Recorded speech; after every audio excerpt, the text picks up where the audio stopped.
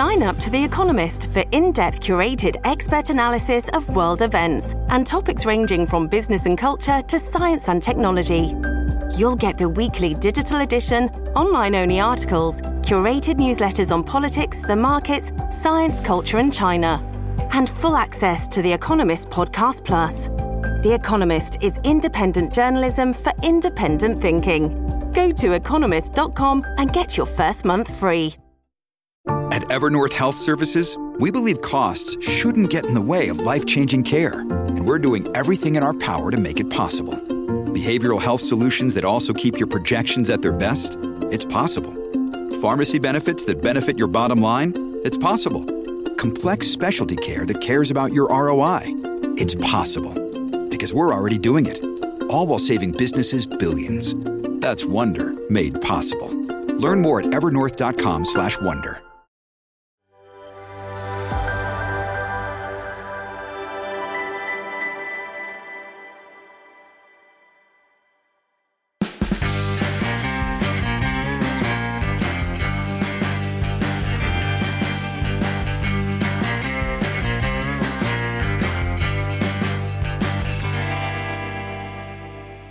Good evening and welcome. My name is Fred Paul and you are watching ADH TV, the new home for common sense commentary in Australia.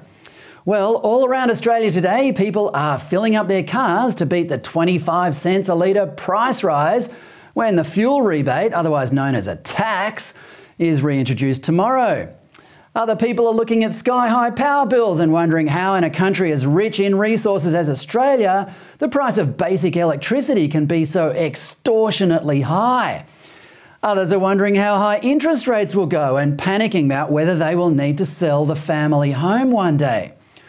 On a more cultural level, some people worry, for very good reason, if the new national school curriculum will teach their kids to hate Australia and lose faith in the nation's future. These are all problems that are, in one way or another, influenced by the federal government and affect our daily lives. But the federal government is instead distracted by, among other things, a federal corruption watchdog. Why is this? The answer isn't pretty. A government that doesn't have the solutions to everyday problems is naturally going to instead look for solutions to imaginary ones merely to make it look like it's doing something. And the logic is irrefutable, as the then opposition leader Anthony Albanese tweeted on July 26 last year.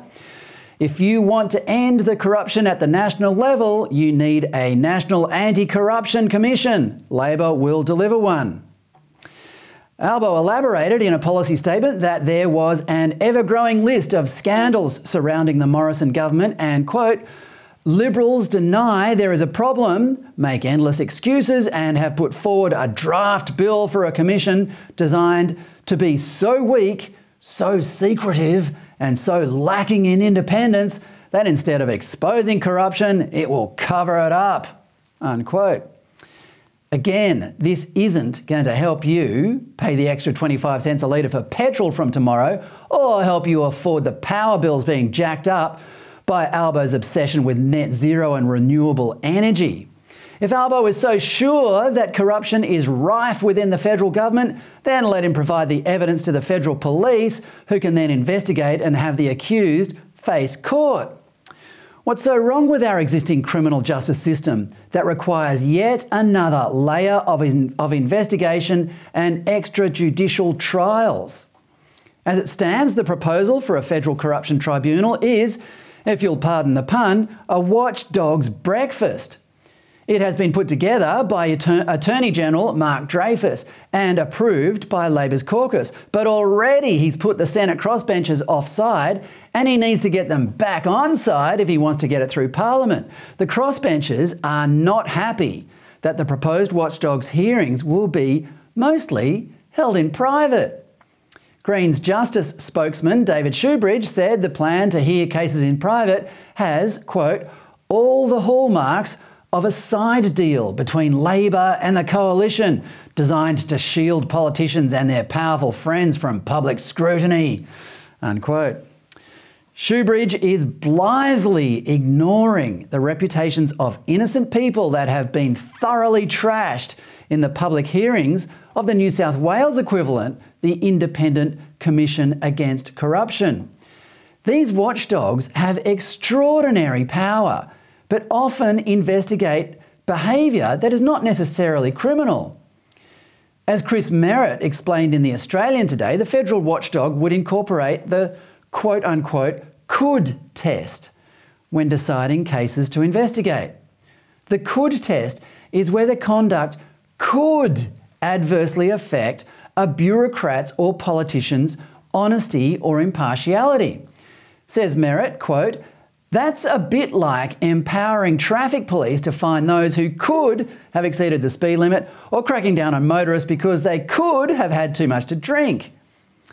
This is the rubbish that is occupying the finest minds of our national parliament, while us people in the real world face more tangible problems like fuel and energy prices and the woke indoctrination of kids in schools. Unless we fight back against this, it will only get worse.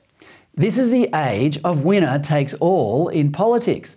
These days we have fewer politicians who serve and more politicians who are born to rule, partly because they couldn't get a job in the real world.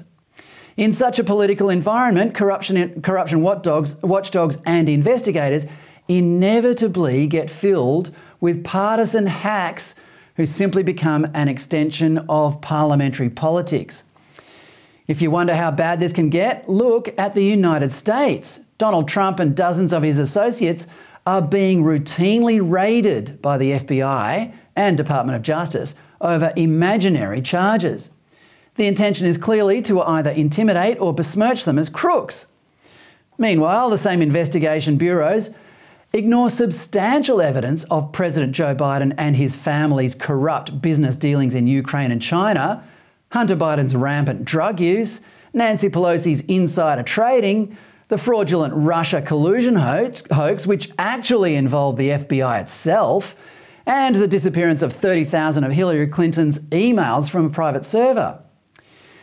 It's highly likely that if a federal watchdog is ever created in Australia, it will evolve like all things do in federal parliament.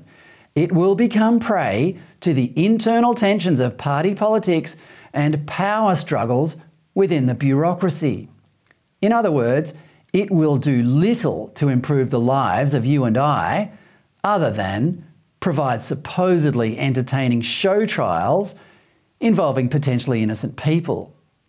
As Albo said to the Coalition's Scott Morrison during the election campaign in May, quote, "Why do you fear an anti-corruption commission? What is it you're afraid they will find?" Unquote. To which you and I might reply, "Why do you want an anti-corruption commission, Albo? What other more difficult problems will it distract you from?" If Albo was as in touch with the punters as he thinks he is, he'd know this is not the topic people are worried about down the pub or at the dinner table. The corruption watchdog is nothing but a distracting sideshow, and the punters know it. Queensland Senator Matt Canavan tabled a private members bill this afternoon that hopefully pushed Australia one tiny step closer to becoming nuclear powered. Before I get him on to discuss it, let's have a quick look at the state of nuclear power across the world. According to the website World Nuclear, quote, around 10% of the world's electricity is generated by about 440 nuclear-powered reactors. About 55 more reactors are under construction in 15 countries, and that is about 15% of existing capacity, unquote. The biggest producer is the United States with 778 terawatt hours a year. That's what they produce. To put that in the Australian context, we use 266 terawatt hours, roughly a third of what the US produces from nuclear alone. China and France also produce more nuclear than Australia consumes. Yet Australia is sitting on a third of the world's known reserves of uranium. Nuclear energy's decades of safe operation should have been confirmed when a tidal wave hit the Fukushima plant in Japan in 2011, but the wave failed to cause a meltdown and nobody died. But people around the world panicked anyway, and Germany especially hit the panic button and started to decommission its nuclear energy. It's now in deep trouble, trying to recommission coal and gas powered energy, and trying to switch on solar power and windmills, of course. Now, this winter, the millions of Germans who won't be able to afford heating have been advised to gather in communal warming rooms. Germany isn't alone. The entire European continent is learning the folly of being reliant on foreign suppliers to fire up their power plants. Yet this is exactly the road Prime Minister Anthony Albanese and Energy Minister Chris Bowen are taking us. But not if Queensland Senator Matt Canavan can help it. Let's get him on to discuss it. Matt, welcome. Good afternoon, Fred. How are you, mate? Good. Just quickly, before we get into the nuclear issue, there was some late-breaking news this afternoon. Anastasia Palaszczuk reckons they're going to have 70% renewables by 2032. What's your take on that? Well, Fred, it's worked so well in Europe. Why wouldn't we try it here ourselves? This is gobsmackingly incompetent at a time where we can all see that European people will be freezing this winter. Some people will die because of the energy incompetence we've seen right across Europe. They've shut down their coal-fired power stations. Some countries like Germany, as you said, have also decommissioned their nuclear power plants. They've become reliant on weather-dependent renewable energy, exactly what Anastasia Palaszczuk wants to do, and people are dying because of it. As I say, it's gobsmackingly incompetent because we can see all that. Maybe you could give the German Greens Party a leave pass because they were the first to try it and didn't see any other real-world examples. Well, there's no such excuse for the Queensland Labor Party because the experiment with renewable energy has been tried and has failed spectacularly. We have to turn around from this approach. In those European countries, they've only got 50% nuclear power, 50% renewable energy, and we want to get to 70%. It's going to be much, much worse. Fred, I'm going to have to go, mate, because of the bells are ringing. Oh, the bells are ringing. But okay. But maybe I can give you another 2 minutes. Yeah, okay. Well, quickly tell us about your bill, your private member's bill. Well, Fred, this is an attempt to overturn the ban. We had a ban put in place in 1998. It was a political trade-off to get the Lucas Heights reactor, the nuclear medicine reactor there, upgraded. And the then Howard government needed some support in the Senate, so agreed to ban nuclear energy to get that through. And it didn't think the ban was all that much at the time because there was no prospects of building nuclear. We had lots of coal and gas power plants. But now we're left with this legacy of being the only large developed country in the world that has a legislative ban on nuclear energy. And what was a 30-minute debate in the Senate in 1998 could now have generations of costs for Australians if we keep this ban in place. Nuclear technology is developing rapidly around the world, and we should have a legal system, a set of laws that allows us to at least consider these options. So my bill, also sponsored by another 8 coalition senators, is the largest ever parliamentary support to overturn this ban in 24 years. Momentum is building to reconsider nuclear energy, and we just need the support of your viewers and others to keep this push up and make a change to our laws. Matt, thank you so much for your time. You've got to rush back into the Senate chamber, so we really appreciate it. Thank you so much. No worries, Fred. Sorry about that. Thanks very much, mate. Pleasure. That's okay. Catch you next time. All right. See you, mate. See you. That's Matt Canavan, who is one of the lone voices in Parliament explaining that nuclear energy is probably the most viable option for Australia avoiding the catastrophe that's happening in Europe this winter. Matt's also going to be speaking at the CPAC conference this weekend in Sydney. To get tickets, go to cpac.network or watch it live right here on ADH TV.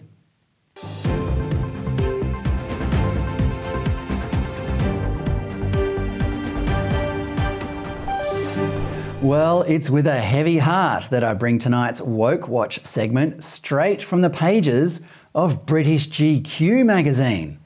GQ evolved from an American fashion trade magazine into Gentleman's Quarterly in 1958, and international editions began sprouting up in the 1990s. The British version, under legendary editors James Brown and Dylan Jones, was arguably the best, bringing British erudition and humour to an already ridiculously sophisticated masthead. It even hired Boris Johnson as its car reviewer, who was famous for parking borrowed news sports cars outside Scotland Yard and watching them accumulate parking tickets that the magazine would need to pay. I worked for the Australian edition in the late 1990s, and it was about as good as a job in journalism could be. GQ back then was a rare blend of urban style and, in Australia at least, a shameless celebration of reckless masculine adventure. But those were different times. GQ has since changed too, and it is my sombre obligation this evening to explain it hasn't changed for the better. The pages that my GQ colleagues and I once filled with stories about footballers, supermodels, fast cars and expensive bourbons now contain stories whining about the homophobia of TV scriptwriters.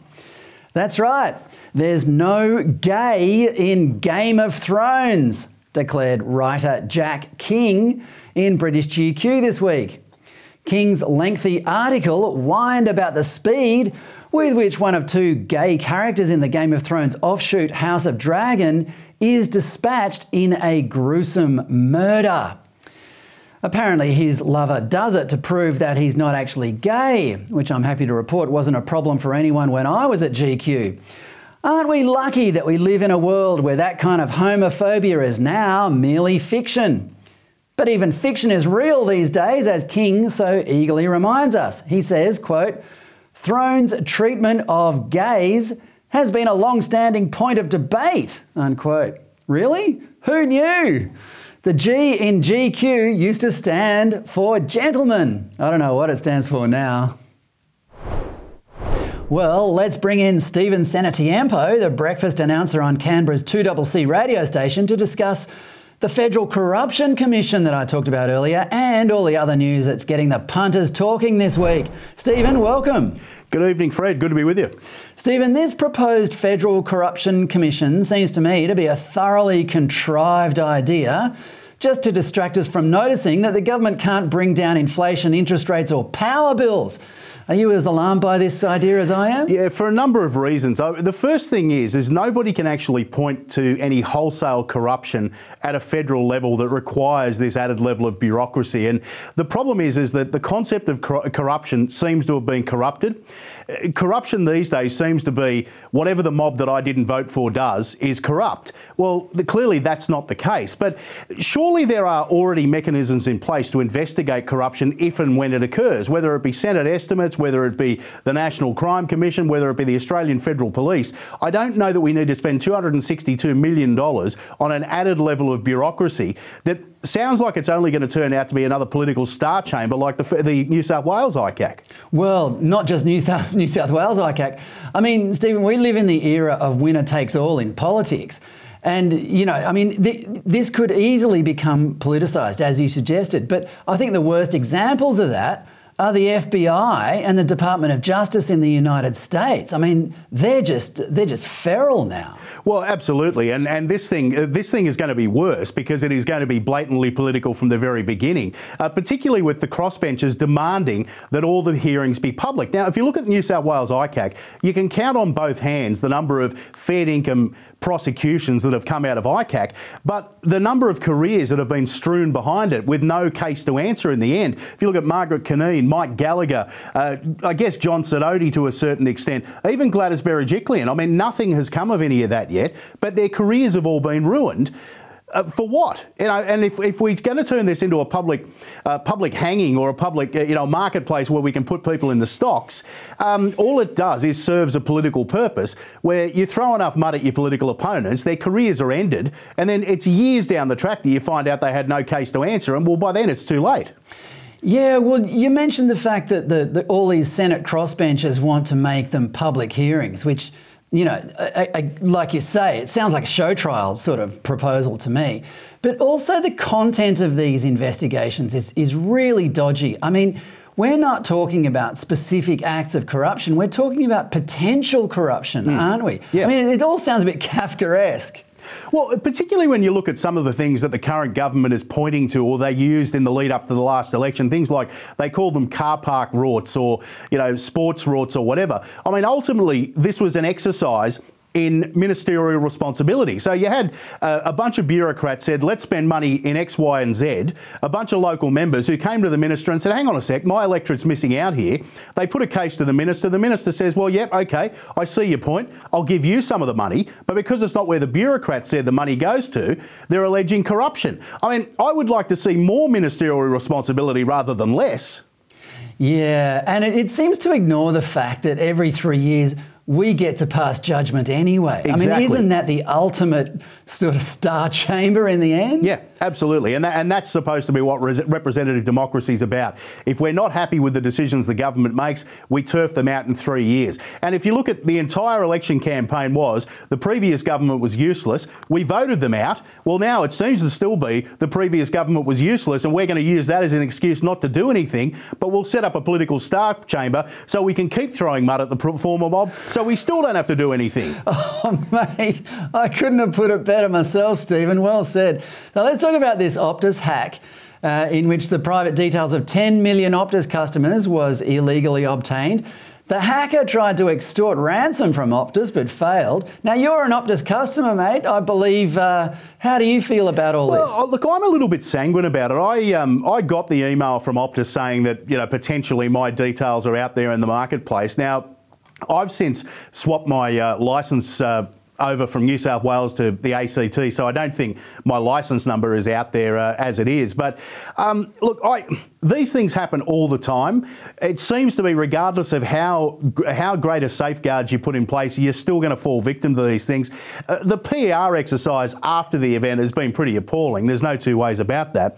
But look, at the end of the day, I think these things are going to happen. I'm not happy that it's happened, and I hope that there's no further ramifications for myself and the 10 million other customers. But I don't know what more can be done about it after the event. Yeah, that's true. And I think this sort of, a few years ago, this sort of personal details might have been dangerous in the hands of the wrong person because they might have been able to hack into your accounts in some ways. But generally, most accounts these days are through multiple devices, and it's not so easy to hack with ill-gotten personal details. I'm more worried about is all these cameras that are appearing all over our cities.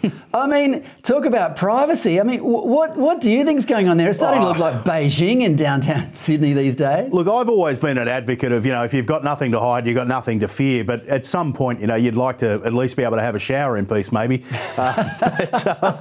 Because nobody needs to see me in the shower, let me tell you. But yeah, I mean, it is getting a little bit over the top. And I think it's because we've become so risk averse, and nobody wants to take responsibility for anything anymore, we've got to have this cotton wool society, and it's the nanny state looking over our shoulders because we can't be expected to be adult enough to look after ourselves anymore. And I think we've got to take responsibility for creating that society that has allowed the authorities to become like that. How we put the genie back in the bottle, that's the big question.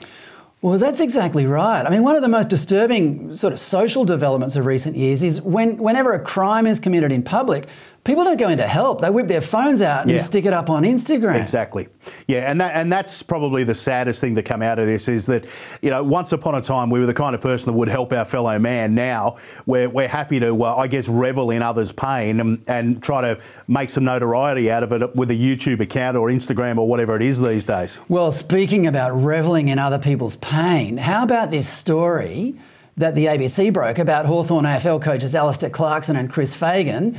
I think this is utterly reprehensible the way the media has treated this. Absolutely. And look, let's state off the bat, nobody condones the alleged actions. Now, if it's true that these blokes did what they say they did, it's reprehensible. But, what about the procedural fairness? What about natural justice? I mean, these blokes, their names, and again, it's coming back to like we were talking about with ICAC, these blokes' names have been smeared out in the public domain.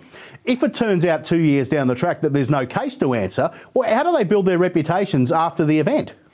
Well, it used to be the case that defamation law discouraged people from just, jumping out of the gate and making these allegations. But for some reason, Stephen, the publishing industry has just started to ignore the possible consequences of defamation actions, partly because I think once someone's been smeared, it just stays that way. Absolutely, and I think my understanding is there's been caps on the amount of punitive damage for defamation these days too, which obviously encourages the behaviour. But I think the other thing too is when you look at, and the AFL is a classic example of it because I don't think there's a more woke sporting code in the world. The media is much the same way. It's more about, well, we will uphold our woke credentials and bugger the consequences, you know. So I don't think they care if they've got to pay out defamation payments at the end. They drove that woke cause. Well, they did. I mean, they're being hoisted on their own petard, as the saying goes. But it's actually got a little more interesting today. The Herald Sun is now reporting that the people who made the original allegations are actually reluctant to testify before the AFL's investigation.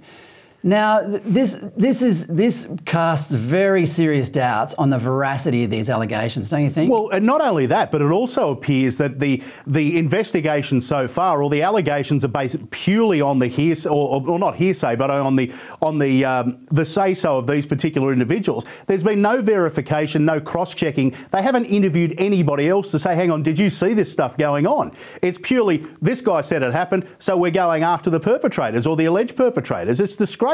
It is disgraceful because we already have the scaffolding in place, the legal scaffolding in place to deal with this sort of stuff. As far as I can see, this is just a case for the Fair Work Commission. Yeah, well, that's right. Exactly right. Yeah. And as I said, I mean, if it turns out these allegations are true, well, they're disgraceful and they're reprehensible and you know, somebody needs to be punished for that. But you're right. I mean, the Fair Work Commission is the place for these kind of things. And I think that's the problem, is we forget that in the modern era of sport, where we've turned it into a commercialised entity, it is a business. These people are employees like you and I are at the businesses we work at.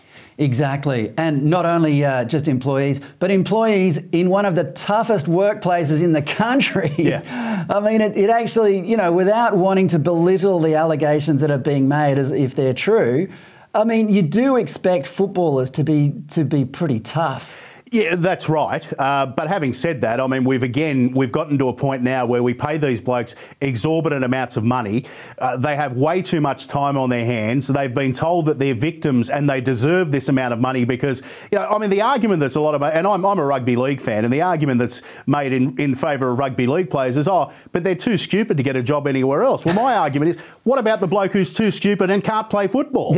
Exactly. Yeah. Well, I wound up as a TV host. Well, yeah. Now, you might recall that a few weeks ago, Greens Senator Mehreen Faruqi said she couldn't grieve the death of Queen Elizabeth because she was, quote, the leader, this is Queen Elizabeth, was the leader of a racist empire built on stolen lives, land and wealth of colonised peoples. Yep. Now, our good friend Pauline Hanson replied to that saying, pack your bags and piss off back to Pakistan. Yep. Now, this story is back in the news today because Senator Penny Wong has thrown her weight behind Faruqi, saying she often heard that type of bigotry as a newly migrated kid in the playground, which, if it's true, is very sad. That's not the sort of thing a kid should hear. But that's not the same as what Pauline Hanson has said to Faruqi. I mean, Faruqi has deeply offended someone who is of high value to a lot of people in this country. You can't compare the two, can you, Steve? No, and there's a couple of points here. I mean, as somebody that comes from an ethnic background myself, I understand that real racism is a thing and it needs to be stamped out. But I think real racism is being diminished because of this kind of rubbish, where if you listen to Penny Wong's speech, she asked the question, how long do you have to be in this country and how much do you have to love this country before you become Australian? Well, the question is not how long, but the question of how much you love this country, I think, is incredibly important.